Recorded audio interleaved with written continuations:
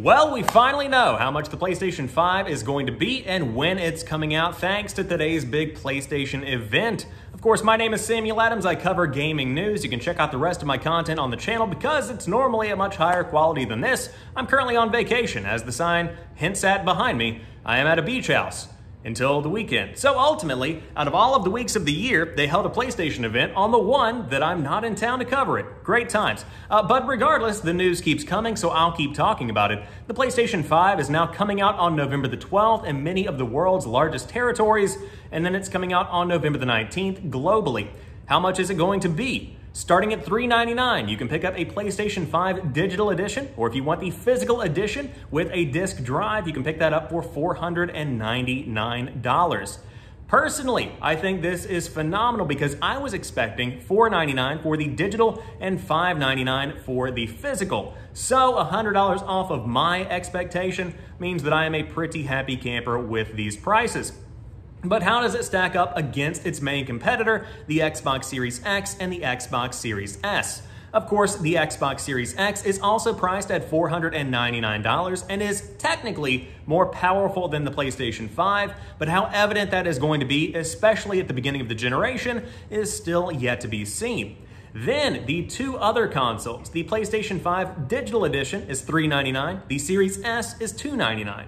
The difference here is that the PlayStation 5 Digital Edition is not different than the PlayStation 5 Physical Edition. It is still an incredibly powerful console that is more on par with the Xbox Series X. The Series S, however, on the Xbox side of things, is targeting 1440p. It's not going for that 4K resolution as far as gameplay goes, which means it's in a league of its own. It's not really trying to compete with the PlayStation 5 directly for that 4K experience.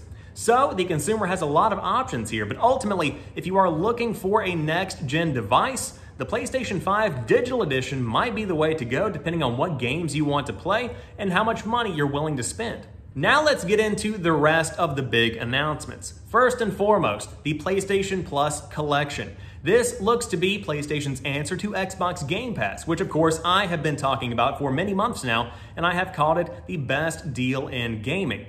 So ultimately, the PlayStation Plus Collection provides you instant access to downloads of some of PlayStation 4's biggest hits. You have Ratchet & Clank, you have Days Gone, you have Infamous Second Son, games like Monster Hunter World from third parties, Resident Evil 7, so it looks like a partnership with Capcom is in the works for the PlayStation Plus Collection. And of course, big games like The Last of Us Remastered. There is a lot to dig into in the PlayStation Plus Collection. Essentially, it provides you instant access to the majority of the biggest games in the entire PlayStation catalog. So that is coming to PlayStation Plus. Now, price changes to Plus have not been announced. So far, it seems like this is just providing more value for the consumer, and that is fantastic. And personally, I think it is a direct result of actually having competition in the form of these subscriptions that Microsoft has brought to the table. On top of that, God of War is back in 2021. That is right, Ragnarok has been confirmed to be coming next year, which makes me very excited because God of War was one of the best games I played this entire generation. If you have not played 2018's God of War on the PlayStation 4 or PlayStation 4 Pro, I highly, highly, highly recommend it. It is worth diving into. Outside of that, we saw some very enticing gameplay of Spider-Man Miles Morales. We saw Deathloop. We saw Demon's Souls gameplay and a pretty solid stretch of it, and so much more. However, shockingly, one of the best looking games, in my opinion, was a new Five Nights at Freddy's, which makes me feel uncomfortable. It kind of feels weird to say that, but it still looked very, very good. On top of that, we saw a new trailer for Resident Evil 8. And if you want to check out the entire thing, the event in and of itself, you can find it over on the official PlayStation YouTube channel. Just cutting in here, it's me from the future editing the video that you're watching right now. News just broke as I am currently editing this video. Horizon Forbidden West, Spider-Man Miles Morales, and Sackboy: A Big Adventure are all coming to the PlayStation 4 as well as the PlayStation 5. Now, needless to say, they will look their best on the PlayStation 5, but if you just want to experience these games, you don't have to buy a new console. Which brings me to the point that I'm getting ready to make. There really is no reason to buy a PlayStation 5 in 2020. because most of the biggest games, including their one big flagship title, Spider-Man Miles Morales, that's coming to the PlayStation 4.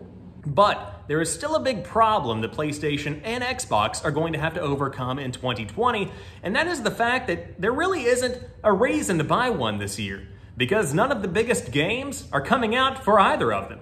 On the Xbox side of things, there is no new Gears of War, there is no new Halo. Halo Infinite got pushed to 2021. Really, Game Pass and third-party games are the only reasons to get an Xbox Series X or Series S in 2020.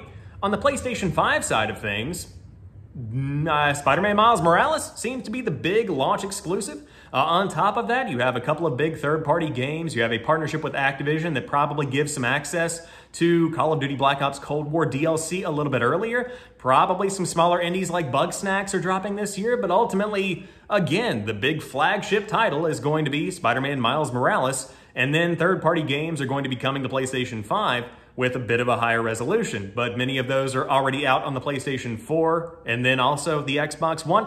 So technically, you don't really need a new console this year, and PlayStation's event today didn't really do anything to sway my mind one way or the other. It's just coming out this year, and if you do want to get one and future-proof your setup, you have the option to do so. Ultimately, when it comes down to this generation, the consumer has more options than ever for how to get in to next generation gaming. And it really comes down to a couple of elements. First and foremost, what kind of games do you want to play?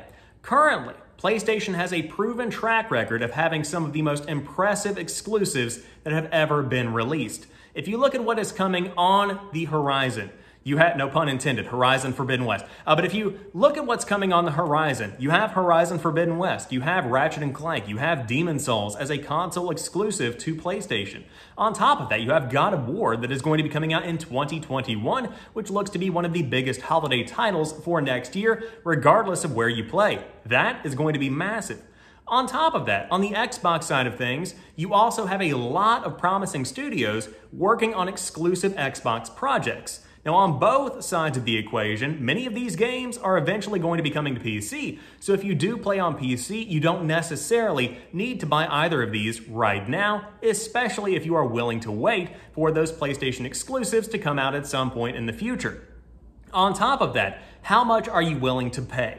Because the Xbox Series S is incredibly affordable at $299 if you have not gotten into the world of 4K gaming. That could be the best option for you, especially if you get into Xbox Game Pass. However, for $399, just $100 more, you get access to the PlayStation 5, a console that is capable of doing 4K, and it's playing some of the biggest PlayStation exclusives along with some of the biggest third-party games. That is another incredibly enticing value proposition. And then for those that are wanting the entire experience, you have two consoles that are exactly the same in terms of price. You have the Xbox Series X, which is technically a bit more powerful, but is that going to be noticeable? That is still yet to be seen. Then you have the PlayStation 5. Both of these, $499. That sounds like a pretty good console setup to me. When it comes to when you can get these consoles, they are incredibly close together, and for anybody trying to get both of them, they're literally days apart. That is so much money. You could be dropping as much as $1,000, not including tax or shipping, on two consoles within a week. That is so much money. But this holiday season, it looks like it is going to be a very tight competition between the PlayStation 5 and the Xbox Series X, but ultimately, do you need either of these this year? Not really. 2021 seems to be the year that it will actually be worth getting in on a PlayStation 5 or an Xbox Series X if you are planning on upgrading. But hey, that's just my 2 cents. But that rounds out today's recap of the PlayStation 5 event and my thoughts on it. Let me know what you thought in the comment section down below. I would love to hear how you perceive this generation. What are you going for? Which console do you think provides more value? And what do you think about the games themselves? I would love to see your thoughts. But until next time, you guys have a fantastic rest of the week. I'll be back on Sunday for a new episode of The Drop, and we'll be back in the studio with your regularly scheduled content. But until then, I'll be out on the beach.